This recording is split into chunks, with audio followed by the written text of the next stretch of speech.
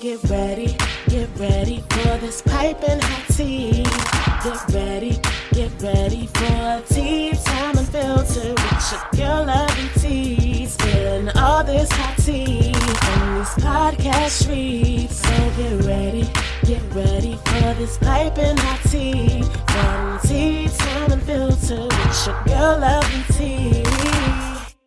Hey tea sippers, I hope you guys are doing good today. So welcome to another episode of Tea Time Unfiltered with your girl Lovely Tea. And I have my co-host Emily in the house. Emily, say what's up to the people. Hey everybody, what's up people? So there's a lot to get into today. So me and you have been kind of talking about this whole interview off and on all weekend. And I talked about it on my last live stream, because Armand did release the full interview of his interview with Sukihana. And it was very interesting, to say the least. And, you know, for me, like I always say, there's room for all types of women, right? You know, everybody's not conservative and prude. You have people who are out there wild and free and casual and stuff like that.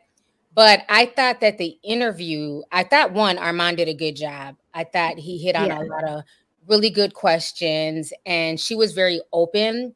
But I also felt like she is not only playing a character, but she's not as proud of what she does as she tries to proclaim. Yeah, I got that too. She really, it seems like, and like I said before in our conversations, it could be maybe seeing a little bit of myself and like going off of my own feelings, but it really seems like she's really not about that life like she portrays herself to be. Like, I think that the things that she does, I think it messes with her. Like, she really wants to, there's people that are built for stuff like that, and then there's people who just aren't. And I don't know. I mean, I know she's making money and she's doing her thing. So I really like Suki. I like her personality. I like how she was very vulnerable and open. But yet to be in like the sex worker industry, it takes a certain type of person, and it's not a bad person or anything like that. It just, there's certain people that are built for it, and there's certain people that aren't. And with my experience, if you're very spiritually sensitive, it's going to fuck with you hard. Exactly, because you used to be a stripper, and I know we've talked about this in the past, and, you know, I've had a lot of homegirls who were strippers, and, you know, they eventually get out of it. But it does take a toll on you, you know, dealing with the men and the different personalities and the lack of respect, you know, that sometimes you have to deal with in that industry. But I guess for me, you know, when you're about something and it doesn't bother you, you don't get so defensive. And that's exactly. I was getting a lot of that from in her interview, where she was getting defensive and cussing. And, you know, my thing is, when you're proud of what you're doing, then you don't have to knock other people. So for instance, she would say, I don't care if I'm fucking on OnlyFans. I'm only fucking my man. A lot of you hoes are fucking, you know, several men in a year. Yeah, you know, every time you have sex, it's with a different man. Okay, but if we're all supposed to be so sexually free and, you know, be about that life, why do you care if these girls are having sex with multiple men? It's almost like, even though she's doing gutterball shit on OnlyFans for a check, she still wants to put herself as being better than women who sleep with multiple partners. And I didn't get that, because if you're supposed to be about that life and anything goes, then why do you care if these women are sleeping with multiple men? And how's that worse than you sleeping with one man but making it for the public? Yeah, and I also, to piggyback off of what you're saying, I noticed that she kept bringing up, okay, it was with one person. It was with my fiance. You know, like, it's almost like, you know, this whole hoe culture, but I really ain't a hoe like that, because it's only just with my fiance or it's with my man. And then, like you said, but y'all fucking all kind of people for free. At least I'm getting paid, and it's with one person. Like, she was trying to, like, who you trying to convince? You trying to convince us or yourself? Exactly. And, you know, I also noticed she kept bringing up God and that she's very spiritual. And we've all seen that viral video of hers, you know, years ago, before the OnlyFans and all that stuff, where she was crying about, you know, selling her soul and how she didn't want to sell her soul to the industry and things like that. And, you know, like I've always said, you know, a lot of these celebs love to talk about God or bring up God, but you have to ask yourself, what God are they talking about? Are they Right. talking about a Christian God, a Hindu God, you know? And I think in Suki's case, I do understand in certain aspects, she feels like she's religious. And, you know, like she said, if God can forgive me, how come, you know, why wouldn't I forgive YK a weirdo? You know, and I definitely get that. But I also believe that her God is money. I Yeah. believe that money moves her. And once your God becomes money and your whole thing is, I can do this and the ends justifies the means, it's cute for now. But 4, 5, 6 years from now, will you be able to sleep at night? Because again, like I always say, our money's not good money. And there was even a question that our mom was asking her, how do you feel when your kids will see this in a few years? You know, because your kids will be able to, and maybe they're old enough to Google now. I don't know how old her kids are. And her whole response is, you know, it don't matter if my kids see me on OnlyFans sucking dick. All y'all's mama done sucked dick. All y'all done did this and that. And it's like, yes, everybody, okay? We've all sucked some dick. But the difference is, ma'am, we're not all on the internet doing it. So you can't compare what people do behind closed doors to their boyfriends, their fiancés, their homeboys, their husbands, to what you're doing. Two totally different things.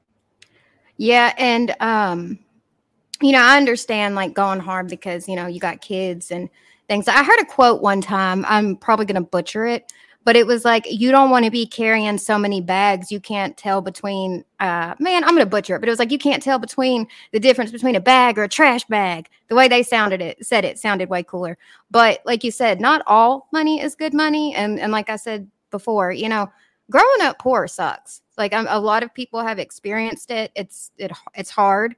You know, you look back on it, there's trials and tribulations, but sometimes what you have to do, like sacrificing your morals or your integrity or going through other ways to make money, sometimes that can be more traumatizing on your kids than just growing up poor.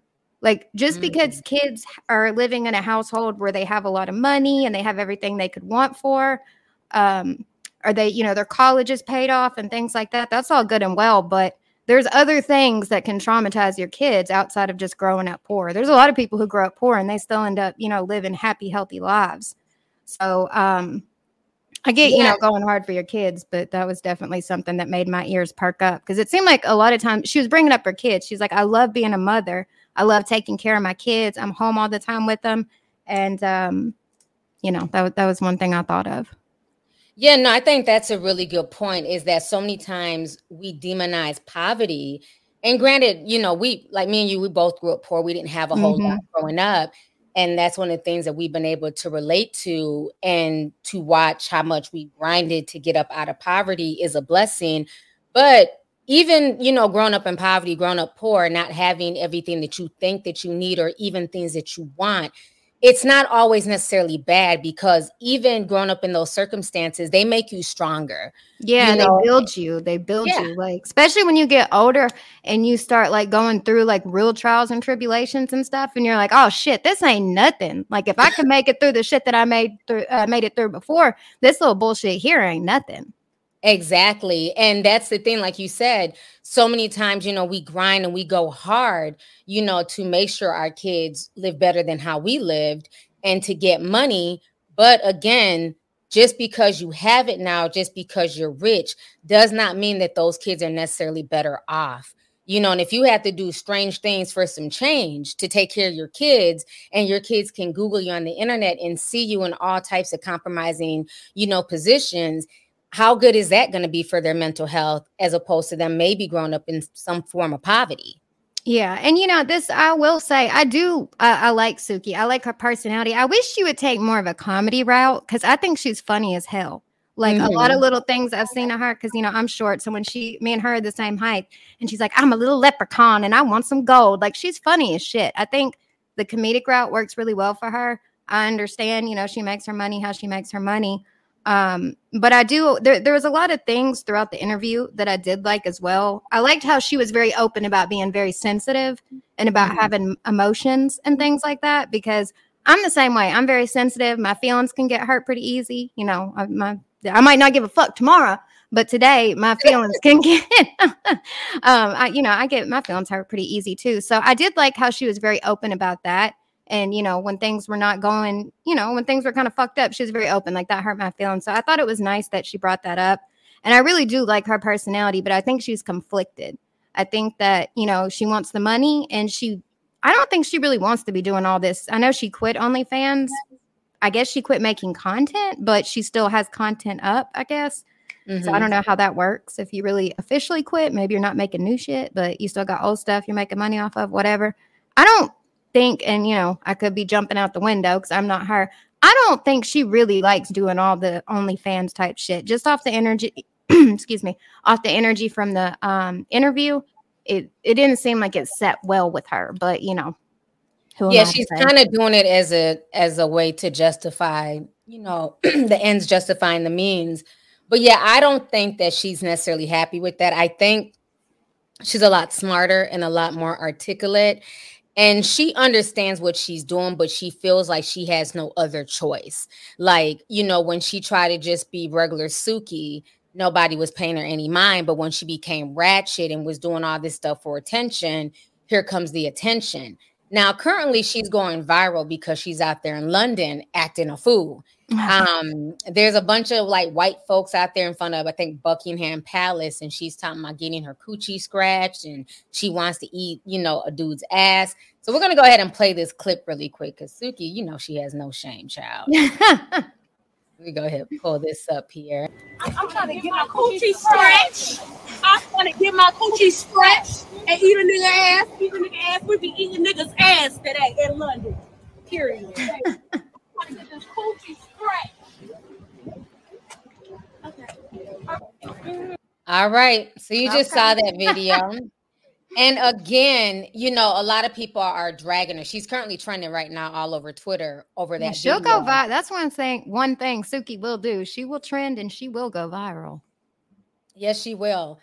And a lot of people are upset because they feel like that's a poor representation, you know, for Black women overseas. You're over there hooping and hollering about eating ass. You know, it's just like you're doing too much, sis. And, you know, it's just like, I think that, you know, I get wanting to go viral. I get trying to, you know, cash in on your persona. But I also believe that there's a time and place for everything. Yeah. You know, if you're in concert and that's what you want to do for people who paid for a ticket to come see your show, then by all means, get on stage and, you know, eat somebody's ass or whatever y'all feel like doing at concert. But I think there is a way that you carry yourself out in public. And I don't think it's so much about, being embarrassed or walking on eggshells because white people are there. I don't care if it's white people, brown people. It's just the way that you carry yourself in public because everybody doesn't know who she is. And so if I don't know who she is, Black or white, and I'm seeing some random lunatic screaming about eating ass and getting her coochie scratched, I'm thinking she might have an STD that she needs to get cured. Like, what, you know, if I didn't know she was Suki, what is wrong with this random woman screaming about getting her coochie scratched and eating ass? I'm going to think you're crazy. Yeah, you know, I know that right now it's really popular, like this really super duper raunchy culture, you know, to be like very sexual and nasty and stuff like that. And I've watched a lot of her interviews. And I'm like, okay, there's no way people can think she's being serious. Because I've watched interviews where she's like, I love to bend over and fart in someone's face. And I'm like, she's trolling right now. Like, there's no way she's fucking serious in that regard. So I don't know if she's just trolling in this instance. But yeah, there's definitely a way you should carry yourself in public. I do agree with that. But I will say for Suki, sometimes there's so many different types of people and I get like representation and stuff like that. I don't think that all of the weight should be on her back, though, on like how, you know, women are being represented. If she's out there acting ratchet, that's Suki being ratchet. That don't represent you. That don't represent my other homegirls and how they act out in public. That's Suki shit right there. Right. And, you know, ordinarily, that's how it should be, right? But unfortunately, for like us in the Black community, for whatever reason, we get painted with a monolithic brush, right? Yeah, that's you can have like the white girl who's super ratchet and, you know, licking on a toilet seat and doing all types of crazy stuff to go viral.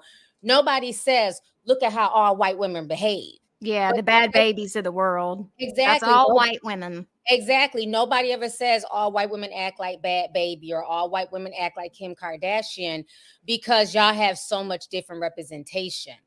Unfortunately for us, we don't have a wide variety of representation that goes viral, right? It's like, for whatever reason, the main people who go viral in our community on social media tend to be the more brash, loud, ratchet, you know what I'm saying? Those type of personalities. And again, a lot of these women are playing personas, right? Because I've met a lot of these women like Krishan and so many others, and they're not like that in real life. So a lot of it is for social media. And I think that's the part that kind of, you know, is kind of sad to me, that unfortunately sometimes as Black women, you know, in order for us to go viral, to get that attention, to get our music heard, we have to play up this ratchet persona where we're fighting and we're on, you know, the bad girls club and baddies and all this and that. And we don't go viral for just being smart and articulate and carrying ourselves a certain way.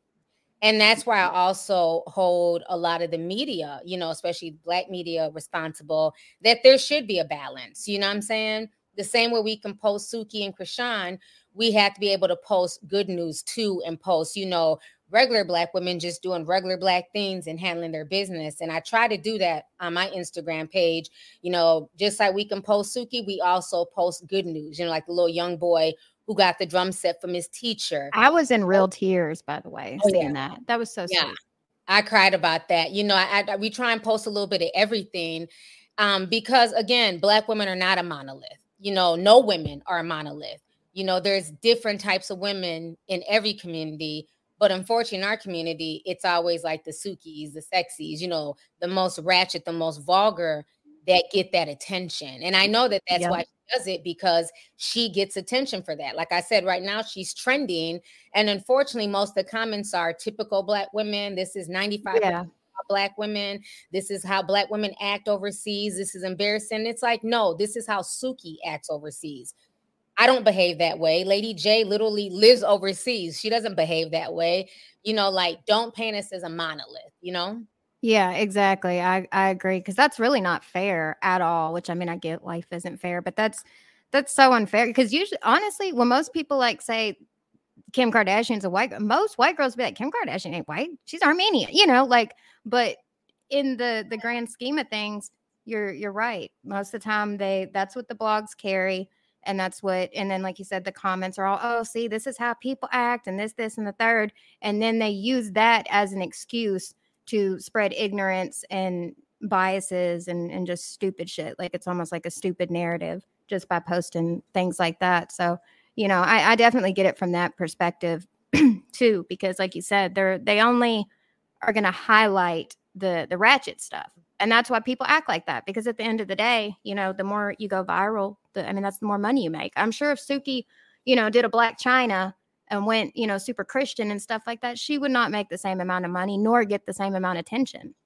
No, you know, and again, that's part of the world that we live in. And so, like, I get these women, they're trying to make their money, they're trying to feed their kids, they're trying to take care of their families, but it's just kind of sad that they have to do the most lowbrow things to go viral, to get a check, you know, whereas people in other communities, yeah, you may have a few that are ratchet, but they're not the main. That's not the norm. You know, like Woe Vicky, before she turned Christian, she was not the norm. Bad Baby's not the norm. And unfortunately, it's like all I see are people going viral, you know, for portraying and treating themselves in the way that Suki portrays and treats herself.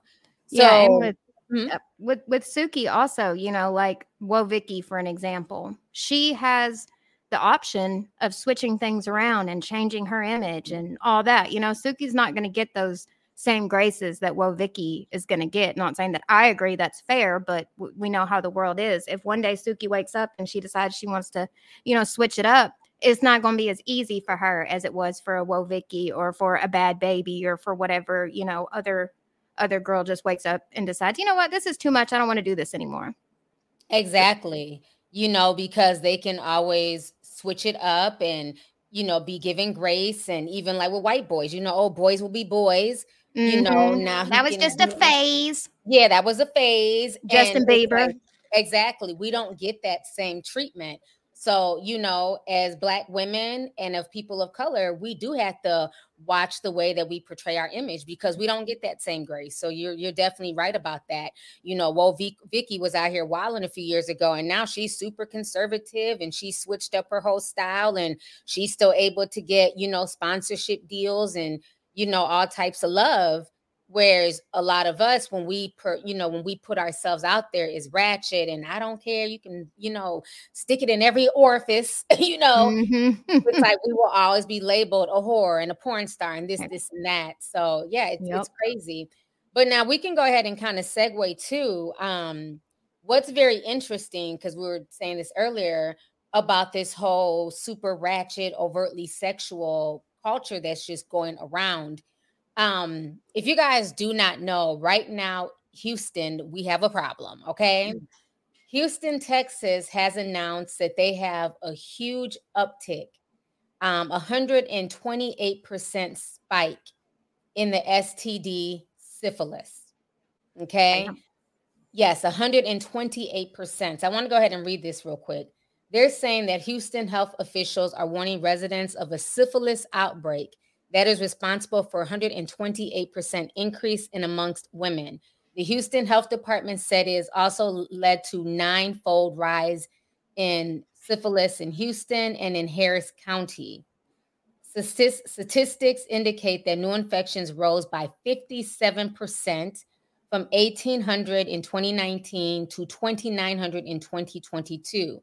The number of cases amongst women totaled 649 last year, which is up from 295 in 2019. So this is really frightening. So we had posted this and I had wrote this comment. I said, see, all that my coochie pink and my booty hole brown is coming back to bite. People need to stop smashing everything that moves in these streets. Yeah. And the thing with syphilis too is that, like, you know, not saying any better, you know, STD shaming or anything, but syphilis can really, like, it's not just like chlamydia where you go get some antibiotic. That's what killed John Gotti, right? Or no, it wasn't John Gotti. It was another monster, Al Capone. Yeah, Al Capone. It was what killed Al Capone because he was scared of needles. But syphilis will literally, like, it'll make you go crazy and you can die from it. You know, that's a very serious STD. It is. And the thing that's so crazy is one of my tea sippers was telling me in the comment of that post, she was saying that she believed that the reason why the syphilis outbreak was on the rise is that back in April, they had a thing out there called Mocha Fest, which was supposed to be like the new, what is that? The ATL thing that they had. Freaknik. Yes. Thank you. It was supposed to be like the new Freaknik. And she was like, T, please hashtag Mocha Fest and go through the hashtag. Because I never heard of it. I haven't So either. I go on to Twitter and I'm literally hashtagging Mocha Fest. And when I tell you, I am shocked by what I'm seeing. This is what took place. I'm going to show you the video. This is what took place back in April. Okay. You see, they're at a random pool party. Oh, wow. Oh, my God. I'm going to mute it. And they are literally sucking this man's peen. There's multiple women standing in line to suck some random man's peen at a pool party in front of hundreds of people. This is insane. Oh, wow. That is bad. Oh, my God. They're not even wiping it off. I don't even know if these girls know each other. So now on top of that, they were random girls eating each other out. Oh, wow. Yes. Damn. This is straight porn all over Twitter. Yeah, that's what, man, Twitter's off the damn chain. They will just, they have no guidelines. Pool party in front of thousands of people. Oh, my God. People are saying that they believe that this is what caused the rise of syphilis in Houston. Hell, I imagine so. Shit. That's wild. You can just see everybody's faces are just shocked in the crowd. Yeah, could you imagine thinking you're going to a festival to listen to some music and have a good old funky time, and then all this shit starts breaking out? Yeah. So it's crazy. And I think, again, it goes back to this whole anything goes culture, you know, like just wilding out, being freaky, you know, my booty hole's brown. You want to see what it looks like. I mean, it's just insane. And people act like STDs are something from the 90s. No, STDs are still around. You can still get HIV. You can still get chlamydia. You can still get gonorrhea. And, people need to protect themselves. And, it's okay to not sleep with any and everything that moves. It's okay to not give a random guy head at a pool party with your homegirl. So today's show sponsor is brought to you by Chime.com. It is officially summertime. Do you have a summer anthem yet? Well, if you don't, maybe it should be something like Credit Easy. That's the song you'll be singing all summer long with the secured Chime Credit Builder Visa credit card. A better way to build credit, as in you can build your credit score safely with everyday purchases and on-time payments. Also, with a Chime checking account, you get paid up to 2 days earlier with qualifying direct deposits. You also get access to your money sooner, and you have access to over 60,000 fee-free ATMs. So if you want to start building up your credit, all you have to do is open up a Chime checking account with at least $200 of qualifying direct deposits. Make sure you go on to Chime.com and use my code SIPSLOW. So once again, that's Chime.com/SIPSLOW. The Chime Credit Builder Visa credit card is issued by Stride Bank NA, member FDIC. Chime checking account and $200 qualifying direct deposits required to apply. Out-of-network ATM withdrawal fees may apply. On-time payment history may have a positive impact on your credit score. Late payments may negatively impact your credit score. Results may vary. So make sure you guys check them out. That reminded me of like, how they used to in, ancient like Rome and Babylon and stuff. And they would have like these big like rituals, like orgies and stuff like that. And there'd be music and, all this. That's what it looked like. It looked like an old school ritualistic orgy, which I'm sure those people were not like participating in it in that way. But that's, from the outside looking in, that's what it looked like it was turning into. And, I'm pretty sure to this day, a lot of diseases like STDs out there, you can go undetectable, or, you can take medication to where it'll make it, not have flare. But there's a lot of incurable diseases. So, you can get herpes. They don't have a cure for herpes. You can get HIV or AIDS, which, or we'll say HIV, I guess HIV turns into AIDS. Nonetheless, you can get either or those. And modern medicine has went like a super far way to like help people to live normal, productive lives and things like that.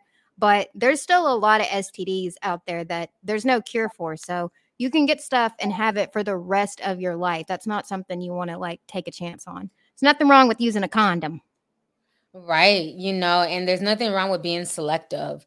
Yeah. Because you don't want to put yourself in a situation where, 2 minutes of pleasure ends up ruining your life. Yeah, because you can see their faces.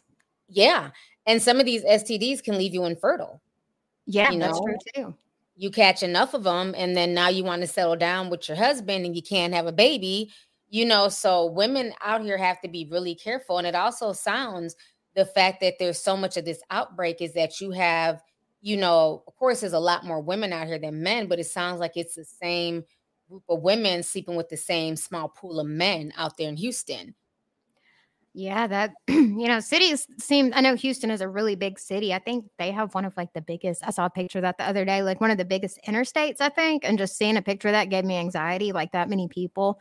But even in a really big city like Houston, it's still a small area. Like big cities can end up being a lot smaller than you realize, especially whenever, when you have sex with somebody, especially unprotected, or you're not being selective about who you decide to exchange soul ties with, because even though in those videos it seemed very carefree and we're just having a good old funky time, but there's still energy being exchanged in a situation like that. You're exchanging soul ties with everybody that person has exchanged those with, and you're, sleeping with whoever that person's slept with. Yeah, and people need to also understand that a lot of guys don't like to go to the doctor. Let's keep that real. Yeah, that is so true. A lot of guys don't like to go to the doctor. So, a lot of men are out here not getting tested and they're just spreading stuff. Some may know they have it. Some may know they don't, so women have to be really careful. on who they decide to sleep with, because, some of these guys are willingly spreading stuff and not caring. Yeah, even yeast infections. I don't think, I ain't a doctor, but I'm pretty sure, if I remember correctly from school when we went over this, I don't think men can like get yeast infections like down there, but they can carry it.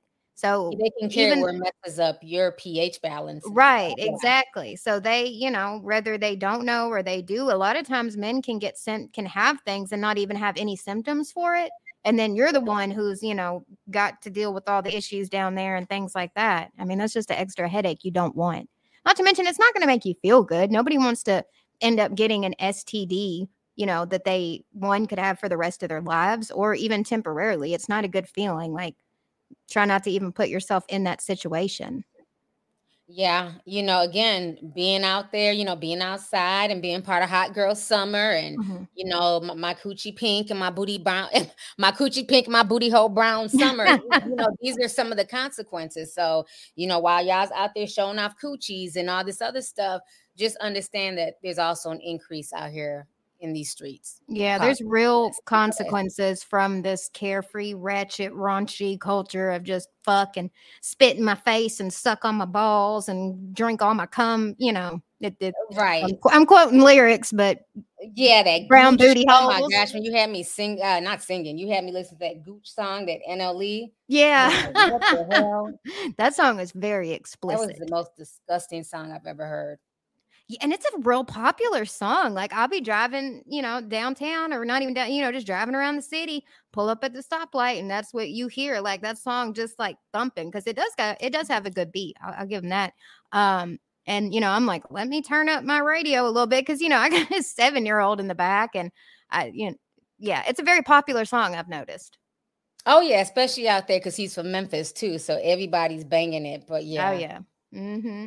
Them lyrics are a thing. They're very explicit. Mm-hmm. I was like, oh, damn, I didn't even know people got down like that, but okay. Right. So now, on top of that, since we're still on the sex topic, let's go ahead and segue to Adam22 and his just whole ratchet situation with his wife, Lena. Weird. Now, for people who don't know, I talked about this on my live stream, but Adam22 has been going viral because, and I didn't even know he was a porn star. I just thought he just, interviewed rappers. I didn't know his whole backstory. Not that I cared to know, but him and his girl, his wife, they are porn stars, and she would allow him to sleep with other women. They would have threesomes and stuff like that. Mm-hmm. And so he recently allowed his wife to get BBC, to get basically smashed by Jason Love, who's a Black porn star.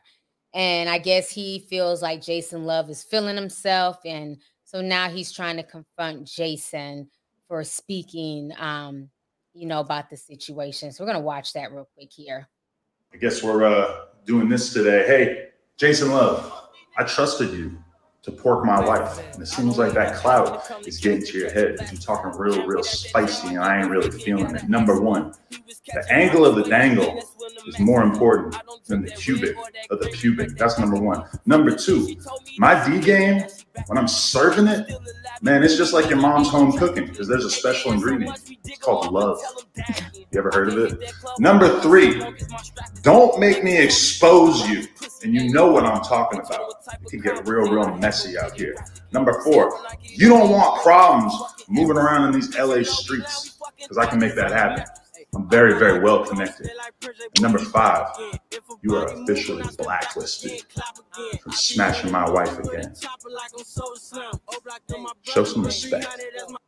I guess I'm doing this today. All right, child. Okay. Was he serious?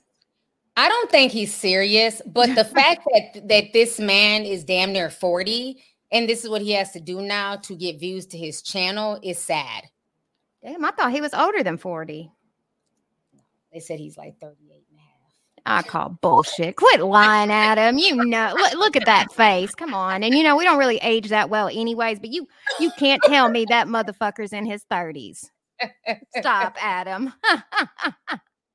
Stop it. Quit playing in my face. Right.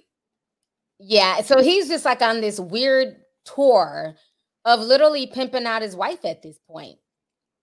it's sad. Like, this is not marriage.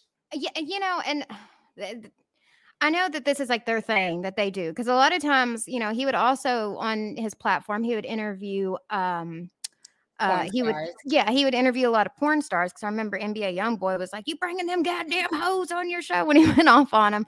But so I know that's like a thing that they would do. Like, his wife liked to sleep with women, and they would film it, and you know, that'd be like that's their thing.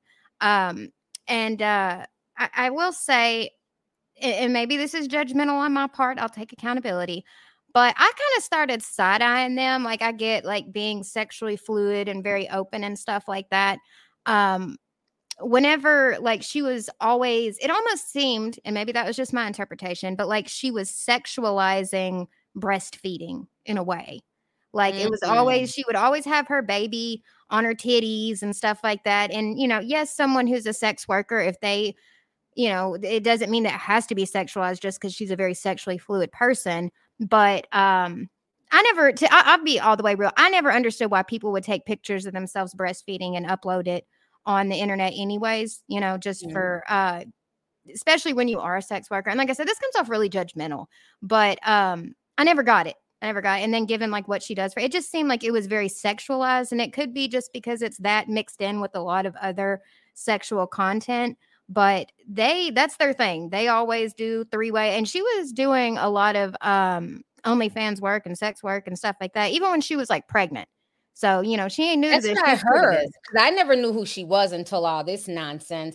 But I heard, and then they said that there was a tweet where he said that they just had a foursome with him, her, another girl, and then the baby because she was pregnant. Yeah, they're fucking weird. I'm gonna just go ahead and say this is some weirdo shit. Like, this is not what is normal these days, but that's not fucking normal. And I want to say, I could be wrong, but I want to say him and his wife, when she was like big pregnant, and Selena Powell all did some OnlyFans shit. And I think Trisha Paytas too. I could be wrong, but they've been getting down. The wife, hold up, him, the wife, and Selena Powell hooked up. Yeah, for OnlyFans. And then Selena Powell came out after and was like, I didn't want to do that because apparently she don't like fucking girls. And so she kind of got mad at him and blasted them and said that she was really uncomfortable. And you know how she gets down. So I don't know if that's true or not. But yeah, no, they did film OnlyFans content. And I think Trisha Paytas did too. Now, I could be wrong, but I swear I heard that at some point in time. I would probably need to fact check that. But I know they did with Selena when she was pregnant. So I was like, damn, you don't like being with girls, and then you're going to be with a pregnant lady at that? Like, not even where you couldn't tell, like super pregnant, big pregnant. Yeah, the whole thing is weird to me because when you think about it, he has a really young fan base. Like, very most young. Of the people who are watching his YouTube channel are young Black males, mainly young males of color, right? Because he mainly interviews hip hop stars and stuff like that, and OnlyFans chicks. So you got young boys. And my whole thing is that you're basically perpetuating to young men that this is what a marriage consists of, or that to be in a relationship with a woman, your woman has to be willing to have threesomes and let you sleep with other girls. And again, people can do what they want to do in their relationship, but a lot of these type of fringe relationships used to be more undercover, and now it's just open and it's being normalized. Like, this is what a relationship is, where, you know, we're just sleeping with each other, but we're still monogamous. No, you're not. You know, don't call it a marriage. Just say that y'all just want to sleep around, because this is not technically what a marriage is.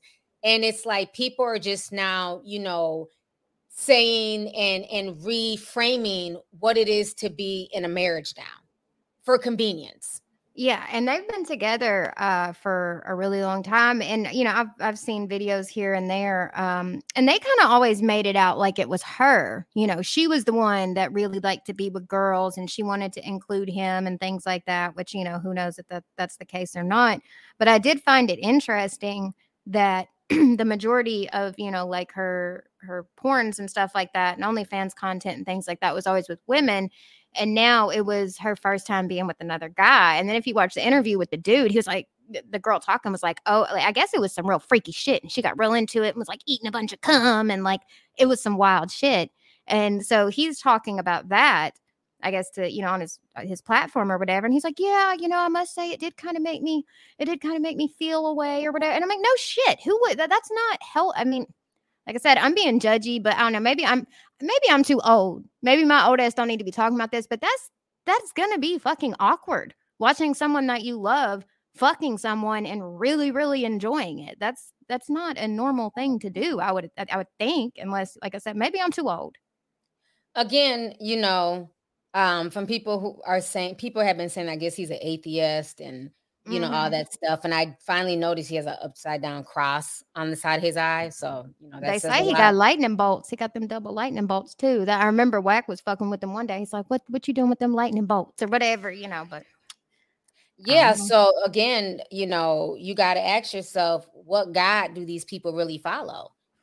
I think, like you said, money's their God. Yeah, money's their God. Even he had gave her like a gift the other day. He gave her like a neon green Lambo for her first BBC scene. And it's just fucking like weird. It's just strange. And what I find so interesting about this is like how we were just talking about Suki. And like Suki's talking about getting her coochie scratched in London. And she's going viral and people are dragging her. But this lady, she's doing all kind of weirdo shit. And I've never really seen a lot of uproar or hoop-de-hoop about it. It's just like, oh, okay, well, that's just how they get down. And it's like, this isn't fucking normal. Right. And she's really doing nothing different than what Suki's doing.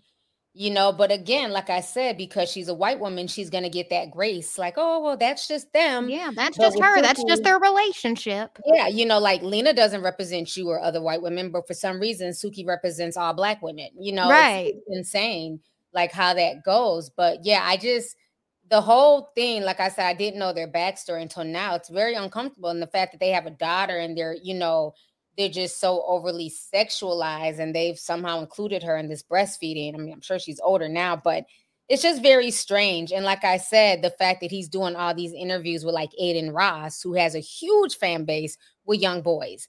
I mean, most young kids under the age of like 16 and under follow everything that Aiden Ross does.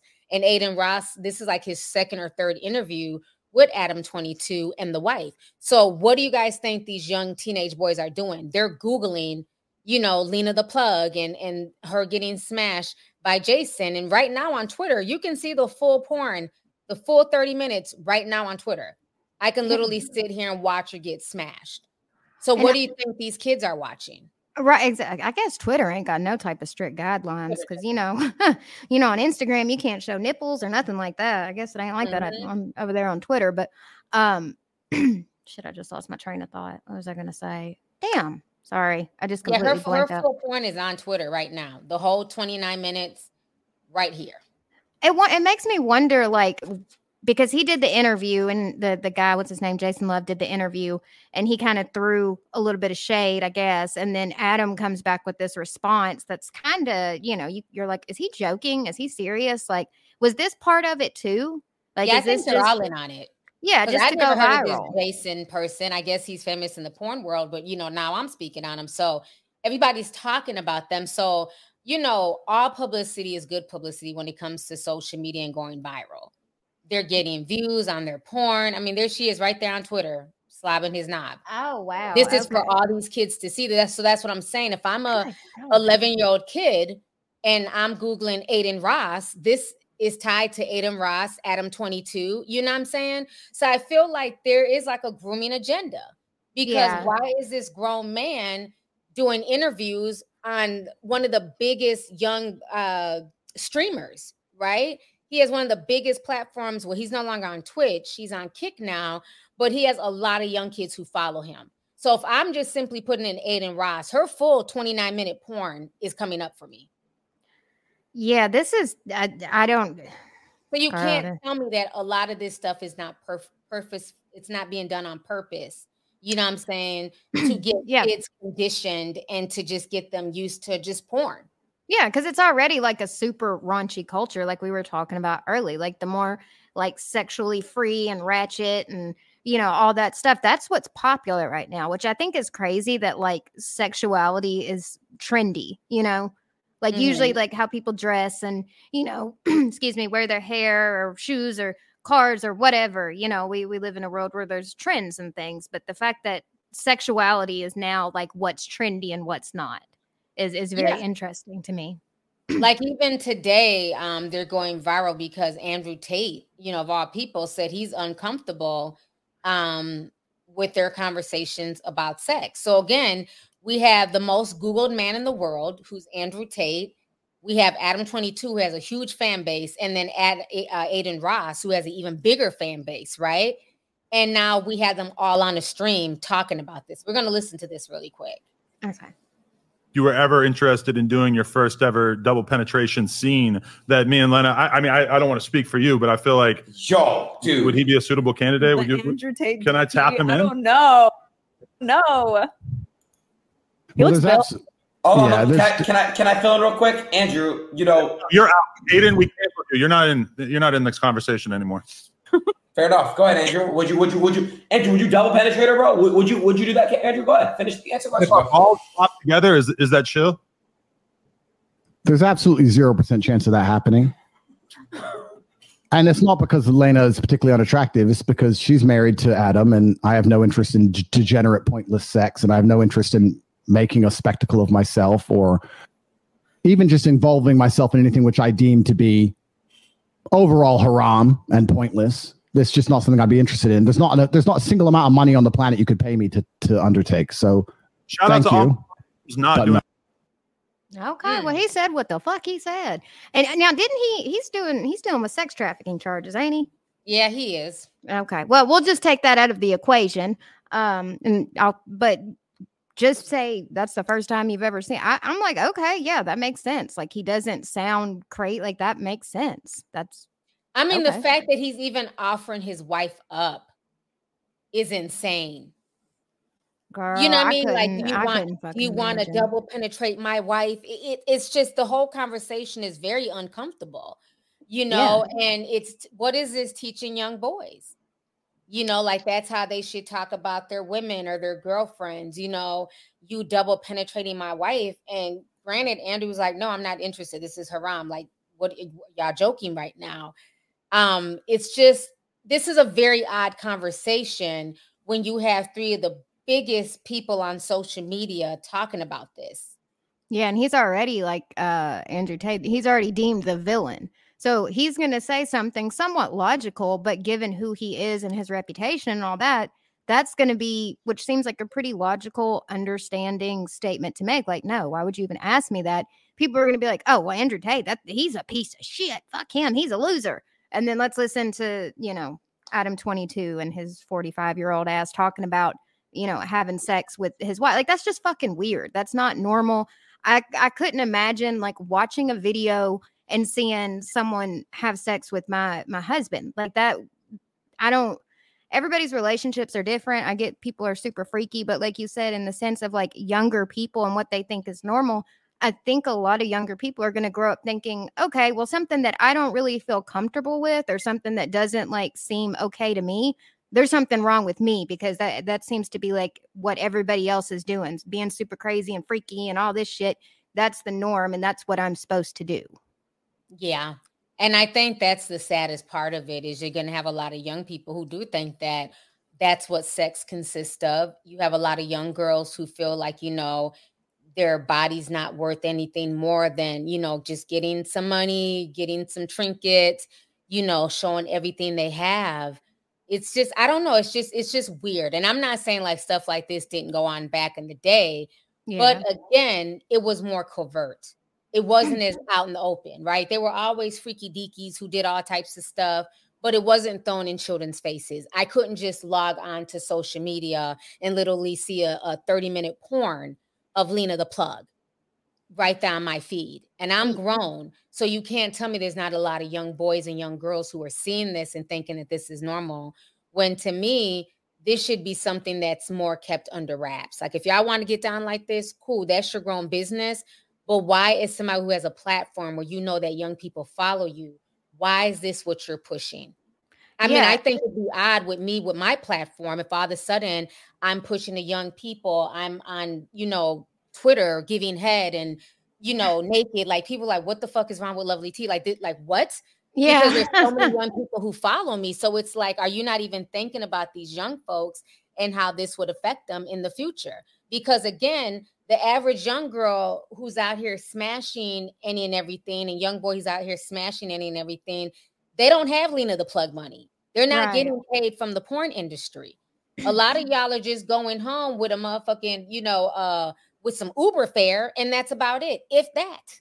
Yeah, and used to, like, and I don't even know if these are still around, but you remember, like, used to, there would be like adult film stores or adult, like, where you would have, and you'd have to be 18 to go in there. And that was where, they sold like dildos and pornos and things like that. And that's how you would have access to stuff like that, unless you went to, which they definitely don't have these anymore, but like your local movie shop, your Blockbuster, there'd be the porn thing where you could rent. But a lot of people wouldn't really do that. I used to work at a movie store, so you didn't really see too many people renting the dirty movies because they didn't want to be embarrassed. Yeah, we had that here. It was called Sex World. Oh, okay. Minneapolis. Okay, Sex World. And we could not wait till we were 18 to finally go into Sex World. And Sex World had like all like the VHS porn, sex toys, and then they had the peep shows. And so you could give these girls like a quarter, like 4 quarters equal $1. And, they would put on a show for you. But when they weren't paid, they were literally just sitting on a chair, picking their nose or reading a book. But yeah, I remember Sex World was a big thing. I think it's still open. But yeah, like porn wasn't accessible like that as kids. Yeah, it was like, for some people, I know with me, like, you'd go, you'd be digging around in the back bathroom, out in the back of the house. Yeah. And then you'd see like digging around and happen to find it. Yeah. And you would find like, what the hell are these? Or you'd see a stack of like dirty magazines or something like Right.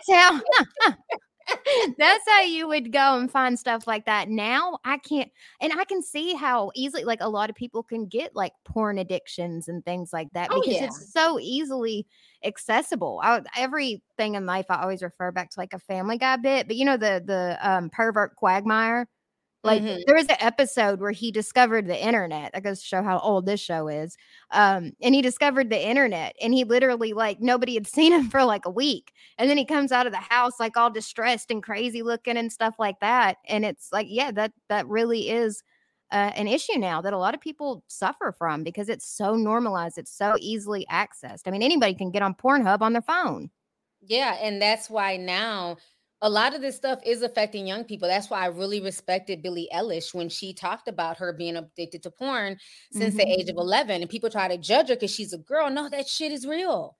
Yeah, no, absolutely. Real, and these kids have had access and have been left alone to their own devices, right? By the parents. You give your kid a phone, an iPhone for their birthday, and kids are swapping links and, so they are. And so then by the time they get into their 20s, you have young kids, I look at them as kids, 21, 22-year-old males with erectile dysfunction because they've been jerking off since they were 9.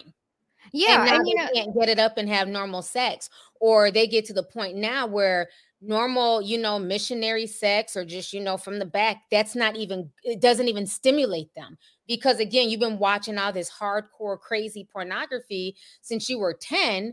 So just regular missionary sex is not normal to you. Now you want BDSM and you want to tie people up and choke them and spit in their mouth. I mean, it's insane. Yeah. And I mean, I'm pretty sure like there's even been like studies that porn is not good for, once again, I don't think it's good for your skin. And everybody watches porn, so I'm not judging, but like porn really is not that great for your spirit. I mean, there's a lot of shit out there that isn't great for your spirit and things. I mean, drinking isn't good for your spirit. I drink occasionally. But anyways, I'm just saying when you're really young and, your first, I guess, and this is my experience. My first, like actually visually seeing people have sex was through porn. So you see these women's bodies, you see these men's bodies, you see they're like, going to Pound Town.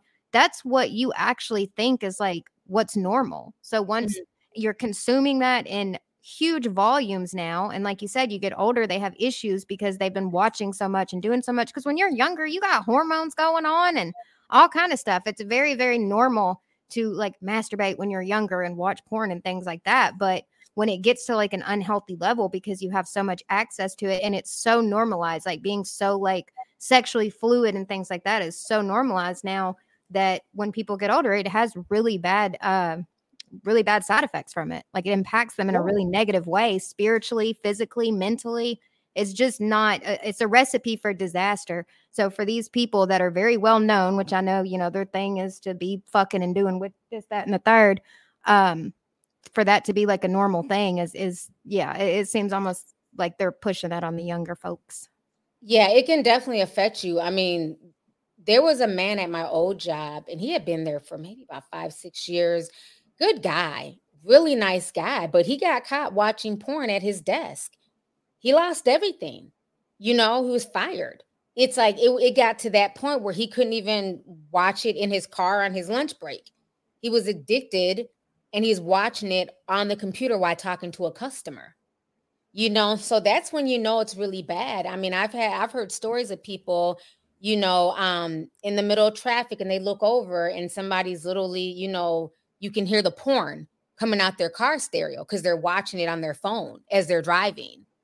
Yeah, no, that's why. I mean, you think of what was that song?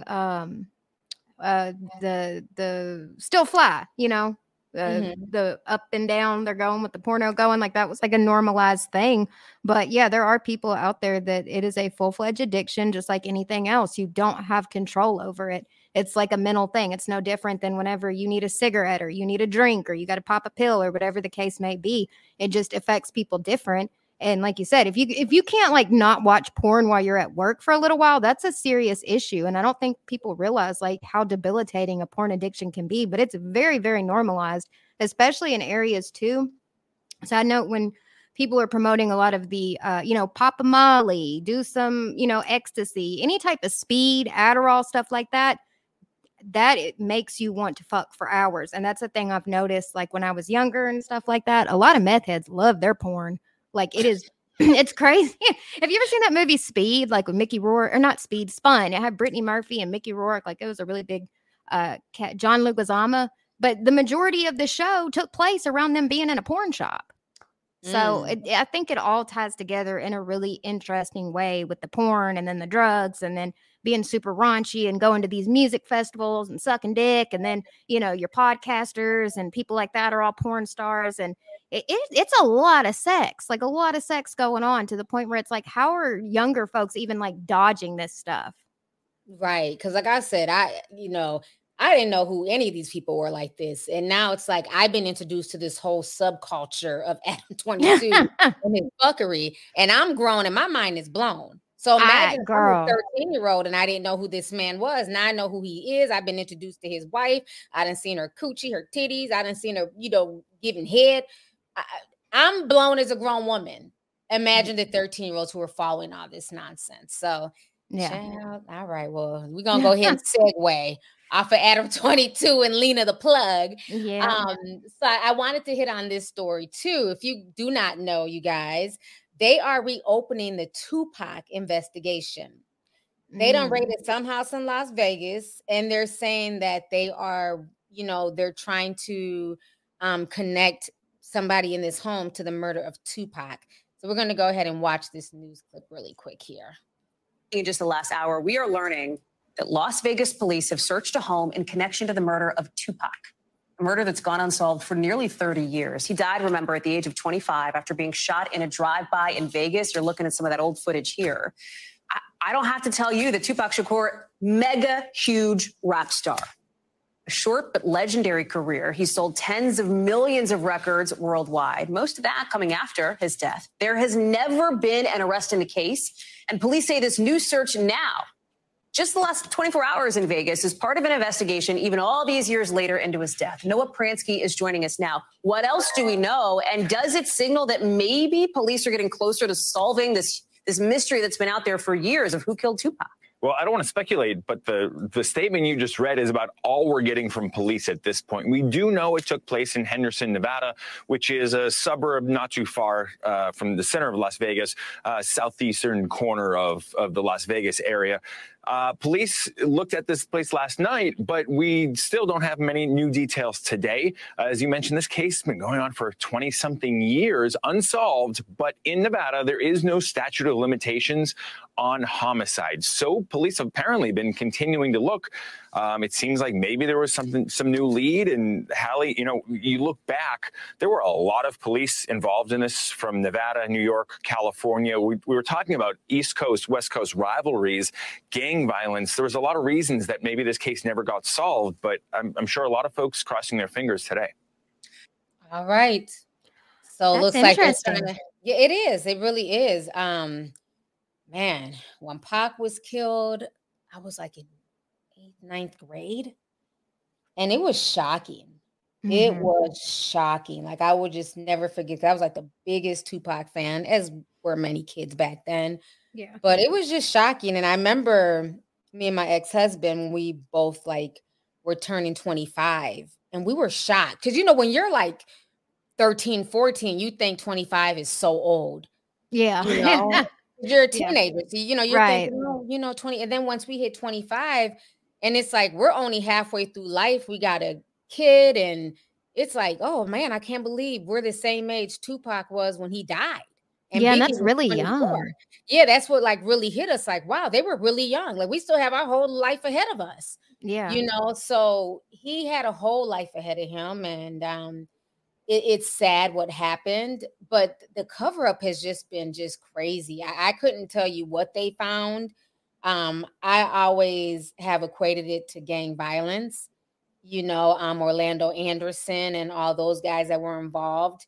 But it's going to be very interesting to see what comes of this. Yeah, I will say, as someone, just from the outside looking in, I'm like, okay, this has been a case that, has been unsolved for a very, very long time. So I guess I'm like, what has happened? And I know they don't really have a lot of information, but what has happened now that hasn't happened this long, to where they're like, okay, we're going to actually figure it out at this point. Because a lot of people, thought it was Suge Knight, or it was, all the conspiracy theories and stuff like that behind it. So it is kind of interesting to just hear like that is very random, like just randomly one day, like, oh, the case is open and we might be able to like actually figure out who did it. I'm like, oh, okay. All right. Well, why now? That's my only thing. I mean, I know everybody's always wanted to know, so that, if they do find out who did it, I think that's amazing. I just think the timing is really interesting. Yeah. And the thing that's amazing about Pac is that, he still resonates with kids today. And I didn't realize how much Pac I played around my kids, and, keeping your head up, and just all his songs. Oh, yeah. I love that song. Just I kind of raised my kids like on real hip hop music. Like that was like one of my oldest son's first tattoo was Tupac's "Concrete from a Rose" poem. He has it tatted on him, and it's genuine artistry. Yeah, it's like, timeless. Anybody can listen to it at any age, at any time, and it can resonate with so many different people of all different walks of life. I remember being probably like 13, 14, and he had been long gone, but I remember playing his music and my dad coming in and being like, I need you to turn that bass off. It's making my heart beat weird. But anyway, ain't no telling what my dad was. My dad was crazy. He was on 10, so ain't no telling what he was involved in to where his heart, But anyway, I had one of those little subwoofer bass thing hooked up to my little 3-disc CD chain. You know how those were? Oh yeah, I forgot about those 3-disc changers. I had a 5-disc one. Oh, you was balling if you had a 5-disc. Oh yeah, and I remember my parents had one, and it had like a little slot machine on it, and you would hit it with those are the days. But don't let ours got messed up. One of the CDs, because the ones that would change, the CDs always never fail, would get stuck, and you'd hear But anyway, yeah, I was bumping Tupac, and it resonated to me even when I was like a teenager. And at that time I was like living out in the middle of nowhere. We would like write his lyrics on the wall and in our notebooks and stuff like that. So it's just timeless, that, like you said, can resonate with anybody of all walks of life. So, and that's the difference between real rap and what we have today. Like a lot of the music that's out today, nobody's going to be quoting, these lyrics 10, 15 years from now. They may be laughing about it and reminiscing, but yeah, Tupac was very timeless. The things that he rapped about was from the heart. And he was a very conflicted man. I'm not going to act like he was a saint. He definitely had those two sides to him. He was a Gemini, and he tried to take on a persona that was not who he was. The whole gang banging and trying to be hard. And, Tupac wasn't like that. He was more softer person. But again, when you're that young, you're trying to figure out who you are. Nobody knows who they are at the tender age of, 21, 22, 23, 24. And I think a lot of people put a lot of weight on him back then, and they made him responsible for a lot of things. And he's just a human being, just a man at the end of the day. man trying to figure out life. And it'd been nice if he would have lived, you know, it'd be awesome to see where he'd be at now in his 50s with social media and everything else. But some people are here, you know, for a long time. Others are only here for a short time. But either way, everybody that we run across, they're here to teach us lessons. So I just take like the lessons and like, I love some of his interviews. Yeah, I do too. Go back and I watch a lot. And I remember one of my favorite was about his name. And I remember I played that for my son about kids who have unique names, because my name is really unique. My kids' names are unique. And he said that basically when you have a unique name, you have to repeat it twice and it builds character, because nobody ever gets your name the first time. Yeah, that's true. That is so true. You always got to repeat it twice and it builds character, you know, and I never thought about that until the way he kind of broke it down was just so dope. And it made my oldest kind of appreciate his name even more, because his name is pretty long, his real name, you know, but it's like, it makes you, you know, even if you have like an African name, it just makes you really respect it. Like, no, your name is not weird. It's not strange. It's something to help build character. Yeah, and people don't ever forget either. Like once they remember your name, they're not going to forget it. And they're never going to, they're not going to, like, you know, I've got a pretty basic name. So there's a lot of Emily's out there. But I remember one of my friends growing up, she had a very unique name. And it wasn't even really that hard to pronounce, but I don't know why. It seemed like literally nobody could ever pronounce her name or get it right. The first time. Yeah. And even sometimes the second, third time, like you said, it still would be butchered or whatever. Like they just could not get her name out right. But I guarantee whenever they remembered how to say it, like that stuck with them. That's the only one of those that they know. Exactly. So now, last but not least, I want to go ahead and talk about all the strikes that are going on currently in America. So this is like I did the video yesterday about the Hollywood, the SAG-AFTRA strike. But this is definitely the summer strikes. And we are seeing UPS, they're getting ready to strike. And a lot of companies are. So we're going to go ahead and watch this clip here about all of these, you know, these record number of labor strikes that are going on around America. Labor summer. From Hollywood to hotels, workers have been walking off the job. Recent data from Cornell University shows around 119,000 U.S. workers were on strike as of May. You can see a fraction of that were on strike in 2021 and 2022. And the demands from employees appear to be the same across different industries: better conditions, protections, and pay. For more on this, let's bring in Seth Harris. He was the former acting U.S. Labor Secretary in 2013 under then President Obama. Seth, thank you so much for being with us. So your alma mater, Cornell University, has found major worker strikes increased by more than 50% in 2022. The Labor Department says that's the second highest level in 2 decades. So what's going on? Well, John, I'd say that there are 3 things. One is the pandemic. The second is profits. And the third is the political economy. Workers are very angry about how they were treated during the pandemic, particularly frontline workers. They put themselves at risk. Their employers didn't do everything they could to protect them. And so workers felt that the only way to protect themselves going into the future was to come together with their coworkers and organize. Profits at the same time rose dramatically. Think of Amazon, think of UPS. They were making money hand over fist, but they were not sharing that money with the workers who were producing those profits. And finally, we have very tight labor markets, very low unemployment rate, and a president who is very pro-union. All of that helps workers to increase their bargaining power with their employers. 4 million workers are quitting their jobs every month. That means they can go out and find another job fairly easily. That's their assessment. Well, if you can quit your job, you can strike, and there'll always be another job available for you. So now this next clip has to do with the UPS worker strike. Union workers are preparing to strike. Teamsters, which represents roughly 340,000 UPS workers, have been marching in what are called practice picket lines. Teamsters is demanding a lot of things here, including better pay, an increase in full-time jobs, and for the company to address health and safety concerns, including the sweltering heat inside those delivery vehicles. Their 5-year labor agreement will expire at the end of this month, and experts say that if this thing goes to a strike, even a 10-day strike could be the most expensive in U.S. history, costing potentially $7 billion. We work long hours, we work strenuous hours out in the crazy heat, the cold, all conditions. We made the company a lot of money over the last 5 years. So I would just ask them to come to the table. Now, the union is accusing UPS of walking away from the bargaining table, but UPS says they've already made historic proposals and they're blaming the union for refusing to negotiate. So they're playing this thing out in the media. All right.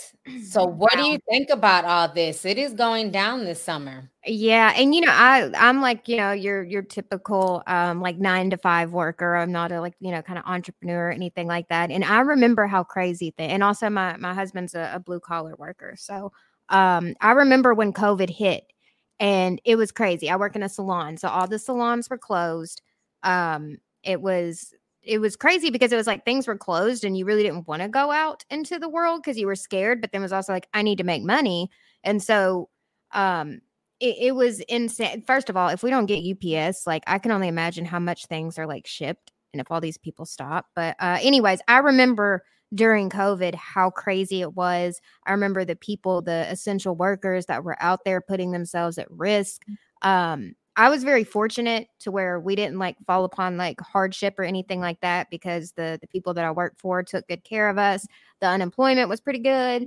And my husband was an essential worker, so he was still able to work. But I do remember a lot of people out there, like a 17-year-old working at a grocery store. And I'm like, are you not scared to death? Because COVID was a moment in history where I think we all like experienced. It freaked me out. I was like, I'm going to die out here. It was horrifying. So I couldn't believe how many just people were going out there working at these grocery stores and essential workers, construction workers, all kind of things that were deemed essential. And y'all ain't getting paid more. So I don't blame. My son was an essential worker. He was a stock boy at the time at Target. Yeah. And it was like he had to work and stock and get food up and all types of stuff. And did they pay them hazard hours or anything like that? Or it's just like they got a little bit of a bump, but it wasn't a whole lot compared to what these companies made. No. Yeah. And then also, a lot of people were like, well, damn, I would be better off if I did get laid off because the unemployment was pretty high. I mean, I think it was like $836 a week, which was more than what a lot of, 9-to-5, like retail workers, things like that was making anyways. So it's like, damn, I'm putting myself at risk and I'm better off just staying at home and getting unemployment and y'all aren't paying me more. I remember feeling like that feeling of like anger, like y'all really don't give a shit about us. Not me personally, but just seeing other people out there that had to go through all that. And I felt a way. So I definitely understand these people being like, no, this is bullshit. Yeah. Like they definitely should have been paid way more money, especially being considered essential workers. And what was so crazy is how these companies, they just switch up. Remember, the nurses were heroes during COVID. Oh, yeah. And then as soon hanging as pots and pans. Yeah, and then as soon as they wanted to enforce the vaccine, all of a sudden the same heroes, they didn't care. They were firing them left and right. Yeah, they were selfish pieces of shit. You're going to spread the virus and kill everybody. I remember the narratives and all that stuff going on. And I remember I felt bad about ordering stuff on Amazon because I'm like, man, these Amazon workers aren't even able, like, I know they're probably working overtime. They're not at home with their families. They're probably not paying them anything extra. So I felt really bad about that. And it like dawned on me. I was like, what if the Amazon workers were like, no, I'm not. Can you imagine like these multi-billion-dollar companies, they don't run without the people that they really treat the shittiest. If Amazon drivers are not going to deliver their packages, they're not going to make any money. If hairstylists for these big corporations don't cut hair, they're not going to make any money. If the people at McDonald's don't flip the hamburgers or the plumbers or construction workers don't build these houses, they're paid the least and treated the shittiest. Not all the time, but sometimes. And that's really what supports like the backs of these huge corporations that are very greedy. And I think that's the issue right there is corporate greed. And corporate greed is all around us, right? So we have, SAG-AFTRA, they're striking, right? The actors, you have the Screenwriters Guild, the writers in Hollywood also striking. But it just shows that the people on top, the people who are running things, they want to keep that system. They don't want to share in the money, and even a lot of like the A-list celebrities, yeah, some of them are speaking out, but a lot of them are kind of quiet because they don't want to lose their positions too.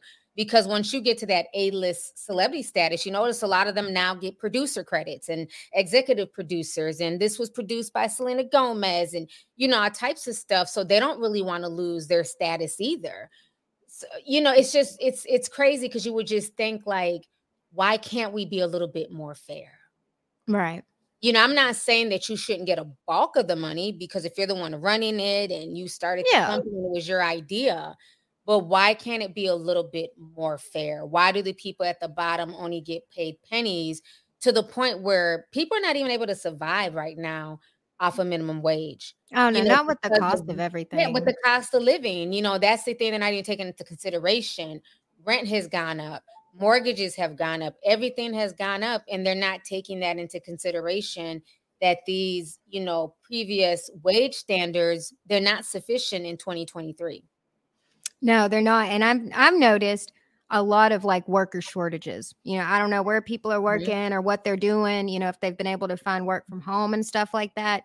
But I've always heard this like my whole life, especially as soon as I started working, is that everybody's replaceable. And that always got on my nerves because I'm thinking, well, what about this job doesn't make you equally as replaceable? Yeah, I might be replaceable. That's cool. Right now, I got the upper hand because there's a worker shortage. So good luck with that.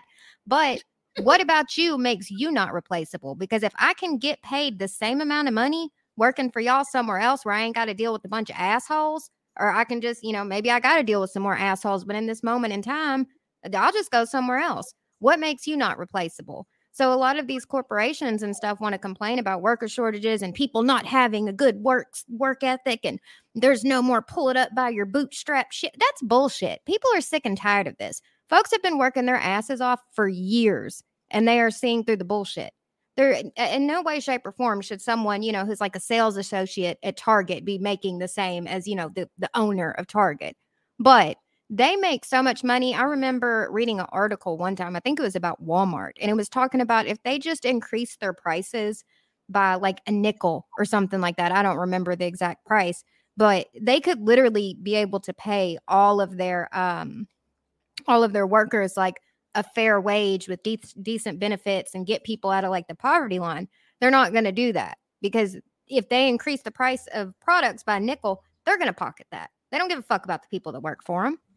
And Walmart's very anti-union, if I remember correctly. I don't know if shit's changed. It's been a long time since I read the article, but I think people are just tired of it. And I will say, I remember I used to work with a girl whose husband was a UPS worker, and they wasn't joking. It rain, sleet, snow, shine. It can be ice all over the road, the weather conditions, whatever. They still expect them people to get out and drive. Like, they don't give a fuck. They're like, get your ass to work. We don't care. If you get in a bad wreck, you get hurt, anything like that. They're not studying it. Yeah. That's what all of them, FedEx, Amazon, the post service, so it's a lot. And unfortunately, if they end up going on strike, it's going to affect everyone. Yeah. If you order anything, if you're a small business and you have to ship stuff, this can be a very, very expensive strike. So they're hoping that they don't go on strike, but I think they have 2 days left to negotiate. And if they go on strike, trust and believe this is going to trickle down where FedEx will be next, Amazon will be next. So I think, like you said, a lot of people are waking up and they're tired of the corporate greed. I also believe that that's why a lot of regular people don't care as much as to what's going on in Hollywood, because it's like, again, the faces of Hollywood are the little 2%, the rich, the wealthy. And people don't understand that it's a lot of just regular, everyday people who are working, who they're getting a regular base pay, maybe $50 to $100 a day doing background, $200. And they don't make enough to sustain themselves. And a lot of the comments have not been supportive of the Hollywood strike. They're like, oh, well, go get a job at McDonald's, go back to school and get a degree. So I think a lot of that is coming from people are tired of the rich and wealthy and the celebs and stuff like that. They're tired of that culture. They're tired of the fact that every time they turn around, they're hearing how this person, got paid $100,000 for a picture, for a TV series. Mm-hmm. And meanwhile, somebody's doing back-breaking labor, doing construction, doing plumbing, roofing, and putting their lives physically in danger. And then meanwhile, you had these celebrities, these singers, these rappers who, they put in work, right? But people feel like it's not the same amount of work and they're making millions of dollars. So, and I think some of that backlash is trickling down to the entertainment industry, because if you notice, the record sales are down. People are not watching movies like they used to. The Kardashians are down. I mean, I see TikToks all the time. The Kardashians views or whatever streams, I guess now that it's on Hulu, is, I believe, at like an all-time low. That's probably why Kylie's meeting up with Jordan now, because they're trying to find some way. They're probably having, meetings and stuff, trying to figure out how to become relevant in some type of way. And I keep seeing the same thing of people saying, is it just me, or like I'm in debt? I'm up to my neck in student debt. I'm working 3 jobs. Cost of living is at an all-time high. Inflation is crazy. And I'm watching this bitch buy one mansion and then move across the street and get another mansion. I don't want to see this shit. Not hating on people who got money and put in work or whatever. I'm not, that's great. But do you want to see it shoved in your face 24/7 when you've been at work all day, your feet hurt, and your lights are about to get cut off? Right. And I think that's all of this is having a trickle-down effect. People, one, don't have the extra money to spend on nonsense. They're going to be more careful what they spend their money on, but they're also not sitting here going to entertain, these movies, these concerts. I've noticed Beyonce's concert price tickets have gone all the way down too. When it first came out, they were like $3,000. That's crazy. For like $200-$300. Well, I mean, most people can't afford to pay for that. I know Future was supposed to have a show here in Memphis. It was like Future and Friends. And so we're like, okay, we're looking into ticket prices. And I want to say the nosebleed was like $300. I'm like, who's paying for that? I'm not paying for that. And so they ended up canceling the show. And I'm sure it was, due to poor ticket sales. Nobody has the type of money to spend like $3,000. And I love Beyonce. I know she puts on a hell of a show, but I could not imagine in my life spending that type of money for a concert. Right. And I'm sure the $3,000 were, front row tickets, but backstage even passes, stuff like that. Well, I don't think they were backstage. You're going to have to pay at least $10,000 to see her backstage. Wow. Remember? And they were saying that half the backstage people who went and paid for the tickets, they only saw Tina Knowles. Like Beyonce wasn't even back there. Damn, B. I remember back in the day, when they actually had free meet and greets. Like you would go to a show or a comedy show or something, and after they would have like a meet and greet. And if you felt like it, you would wait in line and they would, sign whatever you had and maybe chop it up. I met Jared Leto one time because he was doing a meet and greet.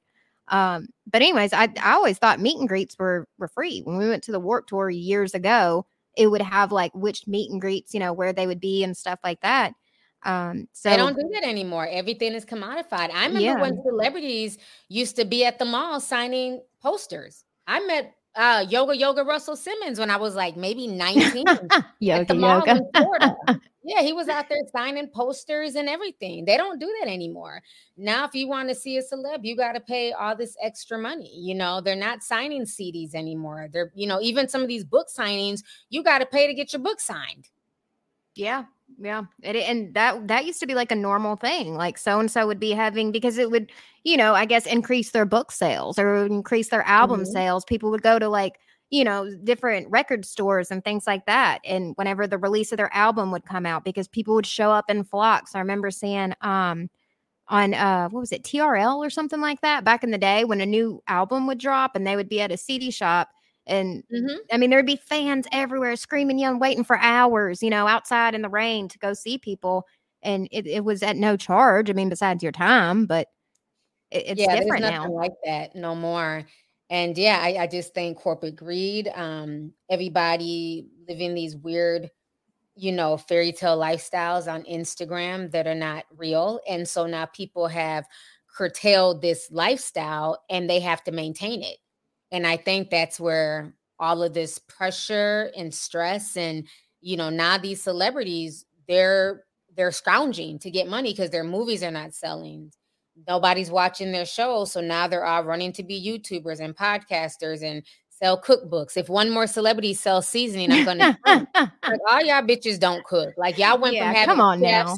yeah, you know, I have a private chef. I never cook. I don't cook. I don't clean. So now you're selling me seasoning. Well, I thought you didn't cook or clean. You know, like, so now you're selling $30 bottles of seasoning. It's insane. But I also think, too, that with these SAG-AFTRA people striking, I think we're going to see a trickle down with reality TV stars as well, because they definitely get exploited. They don't make shit. A lot of these reality TV stars, they're lucky if they make $30,000 a season, you know, and it's sad because they make as much as regular people do going to work, but you're being exploited, you know, on Love and Hip Hop and on all these other shows. I can only imagine what a lot of these girls get paid on Zeus. I know Natalie Nunn gets a good bag because she's a executive producer, but the girls who are on there fighting and acting a fool, they don't get little, they get peanuts. Yeah, and then they have to uphold like this image of like, oh, well, I'm that girl. I'm, you know, designer down. I'm drip down, you know, cars, everything like that, you know. So not only are you getting paid what, you know, minimum wage, if it's, you know, I'm sure they have other streams of income, I would hope, but $30,000 a year in whole, that's well below the poverty line.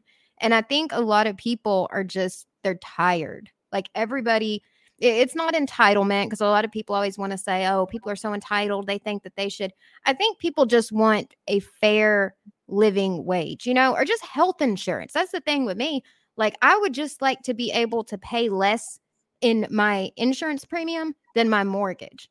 Like, just simple things that people need to live like a healthy lifestyle is so like unobtainable and very difficult. Like, I think it's like in the millions. I could be wrong. I need to fact check that. But most people, like we'll say middle-class Americans, can't even afford health insurance. And that is wild to me, that if you're sick, you can't even go to a doctor. Yeah. People are tired. They're sick of this shit, which I've heard UPS might have decent benefits, but you know, if you're not getting paid enough, you can't afford the co-pays and the premiums and stuff like that to even, you know, obtain that type of stuff. Exactly. So it's going to be very interesting to see where we go with this summer strike, to see if any other companies end up joining, you know, UPS and SAG-AFTRA. We had nurses striking earlier in the year. So, yeah, it looks like the people are now revolting against the corporations. So we'll see how all of this plays out. But we've definitely been on here for over an hour and a half. So I want to thank you for coming on, Emily. This has been a wonderful conversation. No problem. Thank you for having me. I always enjoy coming. So thanks again for having me. Definitely. All right, tea sippers. We will talk to you guys later. Enjoy the rest of your day. Deuces. Thank you for listening to today's show. Make sure you join us again soon. For all the latest tea, make sure you follow me on my social media pages. Just put in LOVELYTI on Twitter, Instagram, Facebook, and YouTube.